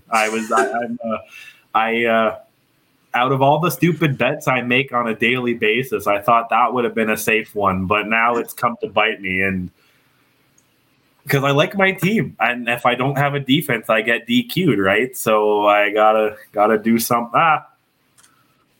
We'll see. It's probably going to be one of the two green teams. I'll probably leave it till Saturday night, and then around 8:50 I'll say, "Okay, Deron Carter needs a couple pick sixes for me." I will say, if you are looking for another $3,200 defense, I would maybe lean Toronto. Hamilton beat up offensively. Matt Schultz getting the start, doesn't have a ton of time as a starter, as much as I believe in him. There, and the Argos have put up some defensive points. So I'll give you that, Trey, if you need an alternative option. I can handle painting my face a little darker blue on Monday. I can handle that. All right, let's move on to our betting segment here, making our picks against the spread. Of course, this segment of the podcast is brought to you by BetStamp. There are so many different sports books out there these days. Each one offers you different prices on the same game. How do you ensure you're getting the best value? Well, BetStamp provides you the info at no additional cost. It's all free. You got to just simply pull up the game on the BetStamp app, as we will do here shortly. See the odds offered by each of the different sports books for that game. Help you place your bet that will maximize the return for the pick you're making. If you're making a pick, you want to get the most money back if you are confident in the team you're picking. And if you find some odds you like, you can sign up straight through the BetStamp bet link page for the site. Make your bet on the corresponding betting affiliate. If you want extra insight before you place your wagers, you can see what others are picking. You can see what we're picking over on the commission-free BetStamp marketplace. Search, I think it's CF Countdown Pod over on there as well. You can find our consensus picks each and every week. And through BetStamp's verified bet tracking, you get the guarantee that those odds are verified and legitimate. Visit betstamp.app today, or download the free app from your local app store. Sign up with referral code CFC. Best of luck with your wagers. And remember, always bet responsibly. As we turn things over to our resident betting expert, Trey, take it away with our picks this week. What do you want up on the screen here? Do you want to start off with our results so far this season? Or you want to put up the results so the people at home, to know who to listen to a little bit. So we'll start up with, I think I said, Adam first, currently third in the standings. It's really respectable. 19-16, I put in the batting averages up there. Over 50% is fine. Last 4 weeks, 9-7. Is all right. Last 2 weeks, you've kind of faded. And I put up the last 2 weeks because in the last 2 weeks is when we officially joined BetStamp. So kind of keeping track there. Good thing Adam doesn't keep track of them on BetStamp right now because those stats might be a little ishy. You had a hot start, man. You were on my tail. Bad couple of weeks, but we'll just chalk that up to the Riders having a bye week and you didn't know who else to pick. But we'll move to the next slide. And he's our businessman. I had a fun time coming up with my little slogans underneath there. Full-time businessman, in brackets, farmer. And hey, farmers are the biggest gamblers in the world. So, maybe think of what Adam has to say. Next to Ryan, 20-15. He's had a comeback, 11-5 in the last 4 weeks. Pretty hot. Last 2 weeks, 5-3. Pretty, he's the Padawan is learning. The quiet bad boy on the show. Who knew? I didn't, Cooper Trooper, the little turtle man. I'm pretty impressed with you, man. Young Padawan learning. I like it. You got to explain to him what a Padawan is now. Oh, that's that's the Jedi learner. Anyway, I knew that was a Star Wars reference. Okay, I can know my references, but I'm starting to learn things when it comes to betting as we go along. I'm learning I should trust Trey more often than I regularly do, and I'm learning never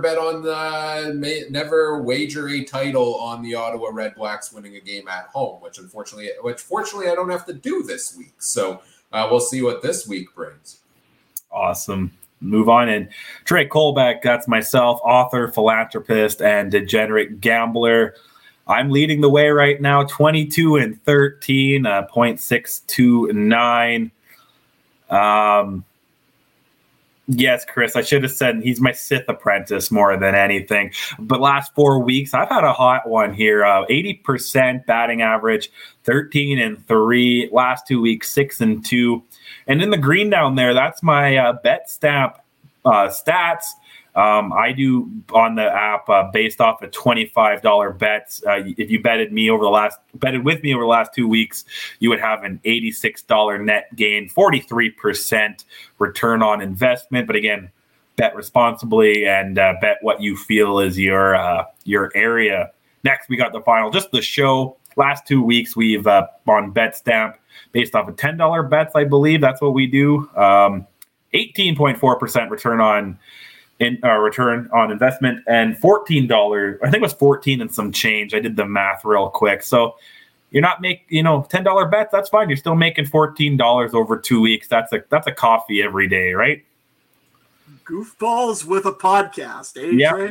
I believe that's something I said over the last couple of weeks. So it's accurate. It's accurate. It seems legit. Yeah, but let's move on to the actual bread and butter here, the actual games. First game, I hate taking double-digit spreads, but I think I have to. I think I have to take the Bombers, and the best bets on Cool Bet at -11, 1.88 odds.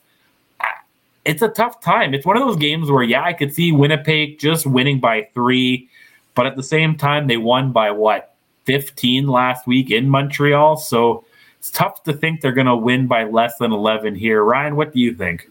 Well, first of all, I think we had some questions last week about the numbers that show up on this screen, where it was like -110, +110. We switched them up. We reconfigured it here, so it's showing the decimal amount. So Winnipeg at -11 for 1.88. I believe that's if you bet $10 and win, you would win an additional $8.80. Do I have that right, guys? Does that sound right? I think that's what that is.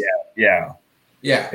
We're looking at Winnipeg -11 or Montreal plus 11.5. Oh, I hate these spreads so much. I never want to pick a team to win by 11, but I feel like I kind of have to. Yeah, I'm going to go with the Bombers here at home on this one. I'm really high on them at home, and I think they can deliver it. And it'll get to the fourth quarter, and then they'll put the pedal to the metal once again. Adam? Guys, I hate to do it, but I got to put the poutine to my mouth. 11.5 for the Montreal Alouettes is pretty big, and you know what? The Bombers are playing at home. It's home and home. Traditionally, home and homes don't go well for the team that won first. But it's in Winnipeg. Oh, I don't like these at all. Let me go with the Bombers, I guess. I'm really sorry, Gary. I'm really, really sorry. But I just can't pick the Bombers that are 9-0 away from are at home with the alternate jerseys on, I should add. Playing the Montreal Alouettes. I just can't go against the Bombers. Yeah, I'll go Winnipeg this time. I'm going to go tell Gary you changed your mind and tell him to retract his thank you there, Adam. And also, you said you hate to put the poutine to your mouth, but that's the ideal. That's the dream, isn't it? Like poutine's the way to go, man. Well, it is, but it feels so wrong to do it when you're not picking the Montreal Alouettes. I don't know. Like I said, I'm going to debate this one. I'll get back to you tomorrow morning, but I think I'm going to take the Bombers. That's fine. Right now we got two of us picking the Bombers, so that will be the podcast will go that way. Next on to Friday night. Okay, guys, this one I think I'm gonna be different than you guys. I'm gonna take the Argos plus 1.5. Pinnacle has them at +1. It doesn't pay off as much. That one I might take +1 Argos. It's farther down on the screen. I'm gonna. Oh, maybe it's unless our screens are different. Oh, there it is. Pinnacle. Excuse me. An interesting stat came up on Twitter today. Dinwiddie, I believe, is undefeated in the second game of a back-to-back. So I'm going to take that. And bright blue-eyed Dinwiddie is going to win this one. Guys, let's go to Adam. What do you think? I look at this one and I say that, again, teams don't usually win back-to-backs. You've got McCall Bethel-Thompson, who had not a good week last week either, but he won the game at least for them last week. This week, he should lose this game because he seems to do that every time. So to me, I'm going to go with the Ticats. I know they burned me last week, and it hurt badly. And now, that being said, though, Schultz is in. You know what? No, I got to switch it again. I'll go Toronto. Just because, honestly, this whole week is a disaster for me because I have no way to pick either one of these. Either it's way high of a number for the spread, or it's this game with backup quarterbacks and things that should be wrong. So I'm going to go against myself, and I'm going to pick the Toronto Argonauts too. Ryan?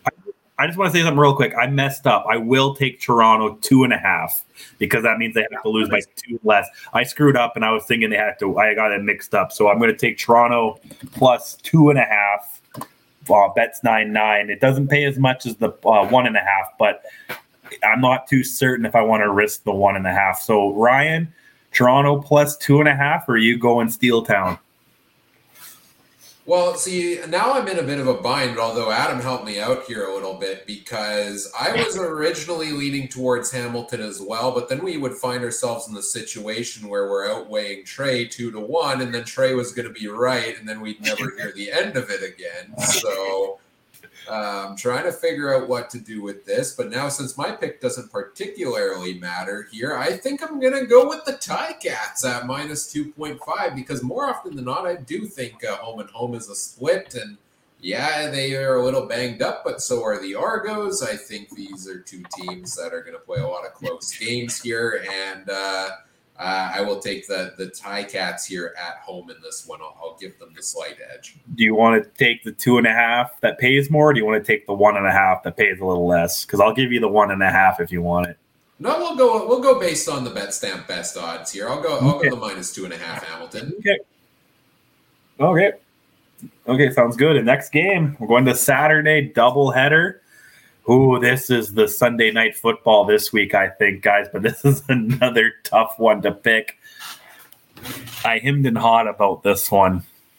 I almost want to hear your guys' first, but I know that's not very betting expert of me. Boys, I'm going to take Calgary, 2.5, plus 2.5. I think... Oh, this is going to be one of those ones. If I'm right, I look like the biggest genius in the world. But if I'm wrong, I get laughed at for a couple of hours on Monday. So I'm going to take Calgary. Ryan, tell me how wrong I am. I'm taking the BC Lions. I mean, the odds here are BC. The best odds are BC at minus 1.5. I'm taking the Lions to win this one by an egg carton. A good old dozen eggs here. 12-point victory for the BC Lions, my early take of the week. I am very high on what they have done across the board, offensively and defensively. And I don't think Calgary's offense is rolling as good as they should now. I think that's been, helped by some strong defensive play. They haven't faced an offense yet like the BC Lions. So I believe in Nathan Rourke. I believe in the Lions. I believe in offensive coordinator Jordan Maximit. And I am taking the Lions to win a big game here against the Calgary Stampeders. Adam? I don't know, and I hate to be the one to decide to break this one. To be honest, I could see this going either way. I mean, either Bo Levi Mitchell's is going to have an excellent game and absolutely trample the BC Lions, and that could happen just as easily as Nathan Rourke could light up and start hitting receivers and absolutely could just take it to the Calgary Stampeders. One way or another, some team is going to win big in this one, I think. That's going to be my bold prediction of it. But I think it's going to be the BC Lions. I hate to pick against Trey. I was debating this one here for quite a while as well because I was looking at BetStamp earlier this evening and trying to figure out what to do in this game. But 1.5, I think I got to go with the BC Lions. No, guys, it was a tough one, and I'll give you guys a little insight to how I make these decisions because my girlfriend asked me this after Monday's show. How do you actually pick this? And I say I look at it for about a minute, and it's just whichever team I can look at, and I want to vomit less. And that's the one that I take. So right now, Calgary at +2, because this one could be a field goal game too, right? And in the CFL, a field goal game could be 1 or 2 points with the pesky Rouge. If this was NFL, I think I'd take BC winning by a field goal. But with that Rouge, I don't know. But we'll go on to our finale of the weekend. Oh, yeah, right? The Canadian Football Countdown, helping you make money and limit your vomit levels. Exactly. Goofballs with a podcast have multiple talents, guys. We got fantasy and betting and how to reduce vomit. But yeah, the Rough Riders go into Commonwealth or Brookfield at Commonwealth. Oh, this was another one I hemmed and hawed at. I think Saskatchewan's going to win. But are they going to win by, nearly a touchdown was my question. I'm going to take the Rough Riders. Am I allowed to take the Rough Riders here, Adam? Okay, I'll take the Rough Riders here -5.5. Brought to you by Coolbet on this one at 1.88. I don't remember. I think we're going to go with Adam here. What do you think about your Rough Riders? Sorry, I was breaking up there for a moment.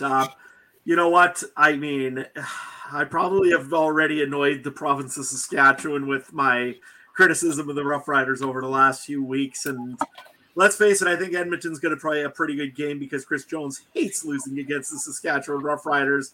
Of all teams, I'm sure he doesn't like losing against the Riders. But let's go with the Riders this week. 5.5, I'll take them. And hopefully I can enjoy a good Slurpee out of a Saskatchewan Rough Rider Cup later on. Ryan? Yeah, I'm going the Riders here on this one as well. If it was a bigger line, I would have a harder time, but -5.5, I think that's reasonable. Like I said, I think they're going to get better now as they start getting more guys back from injury. I think the bye week could have helped a lot. I think it's going to help Cody Fajardo get a little better out there, and I think having some of those extra pieces are going to help as well. So not projecting a 30-point victory like BC put up over Edmonton, or 40 or however many it was, but I think the Riders can win this one by a touchdown. So let's make it Saskatchewan across the board here. Sounds good, guys. So yeah, recap. We all agreed Winnipeg -5.5 to open up on Thursday, and then this is when things start getting divided. Toronto, Adam and I took Toronto, Adam and I took Toronto, and Ryan took Hamilton at -2.5, and we took Toronto +2.5. Calgary, I'm the lone duck here, taking Calgary +2.5 because I'd rather Nathan Rourke prove me wrong than Bo Levi, right? If I have to sit on Monday's show and talk about how Bo Levi threw 5 touchdowns and 400 yards and won, or at least lost by less than 2 points, and how I had that one wrong, I'd rather paint my face green and take the Saskatchewan defense than that. So that's a tough one. And then you guys took BC. Yeah. And then we all again agreed Saskatchewan -5.5. Yeah. And this is brought to you by Betstown. I don't know if this is an official tagline, but this is a game changer of an app for people who like to bet. And even if you're this is good for new bettors. You can see the different things. You see the different odds. You track it. I've always wanted something to track my betting because it can kind of, because it's nice. It's color coded. You got the green. So if you see the green, in this case, it isn't vomit. Green means money, and you see the red maybe means you should stop betting so much, right? So it's great app to have. It's a great partnership we created here. Yes, absolutely. Couldn't have said it better. One quick note. I think when you recap there, you may have mentioned we took Winnipeg at -5.5. It was Winnipeg at -11, just to correct. No, I had it right originally. I was accidentally reading last week, so I have them right next to each other. We all took Winnipeg last week at 5.5. So why not add another 5.5 points to that, right? Yeah, it's simple math, right? I'm a writing major, guys. I don't know math. I still think I'm going to mess with you guys in a little while and switch that one to Montreal and get my buddy Gary liking me again. Sellout. He's a sellout. No. No, of course. And remember, when you're betting, bet responsibly. Don't bet the farm when you're making your CFL fantasy picks or your bets. Check the depth charts, check the injury reports, because those can impact a lot of things. So we get ready to wrap things up here on our Week 10 preview. What do we got coming up next here on the podcast? Well, Monday night we'll be recapping week number 10 here live, 9 p.m. Winnipeg time, 8 p.m. Saskatchewan, other time zones adjust accordingly. And then same time, same place next Wednesday. We'll be previewing week number 11. Of course, you can catch all of these shows over on YouTube, Facebook, Twitter, Twitch, and the Game Time TV YouTube page. Join us live there. Join us in the chat. Have some fun with us. We had some great comments here along the way. Always appreciate those who check it out live. And that's all made possible thanks to our presenting sponsor, Game Time TV, which you can learn more about at facebook.com/GameTimeTVMB. If you want to follow us on social media, you can find us on Facebook and Twitter at CF Countdown Pod there. Make sure you check out all the other great shows from around the Canadian Football Podcast Network at CF Pod Network on Twitter. Guys, where can we find what you've got going on these days? Trey, let's start with you. Yeah, you can find me at Trey MB Harness. I'm usually tweeting about horse racing or other betting stuff. Real quick, though, I love Gary Stern. So he tweets today about he didn't know about the BC owner throwing shade at MLSE. And now he tweets, how about everyone quit criticizing MLSE? They pour tremendous amounts of money into the team, have not found a solution to shocking fans. I love it. I actually love this a little bit. I don't mind the owners going at each other on the field, but, I like seeing the owners, this owner supporting where the other owner kind of, went after MLSE. We all know MLSE. We all know they're kind of the Darth Vader of the CFL right now, as owners wise. So I love Gary Stern.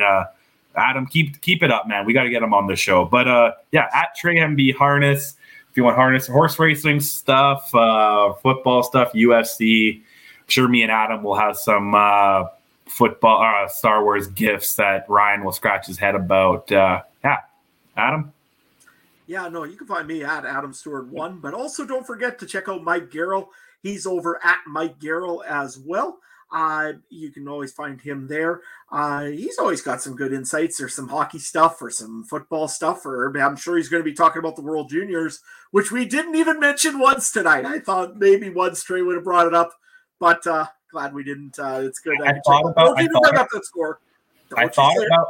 thought about it, but seeing that what the attendance looked like, I didn't know if anyone knew what was going on.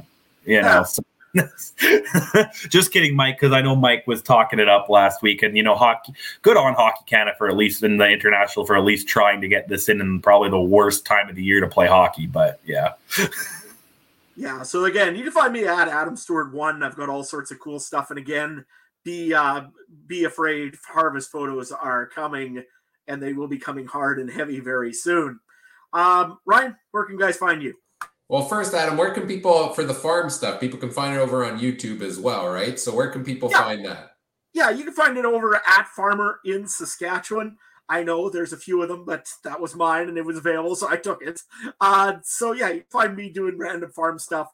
I did a July update. I'll have a July, August update here pretty soon for those videos.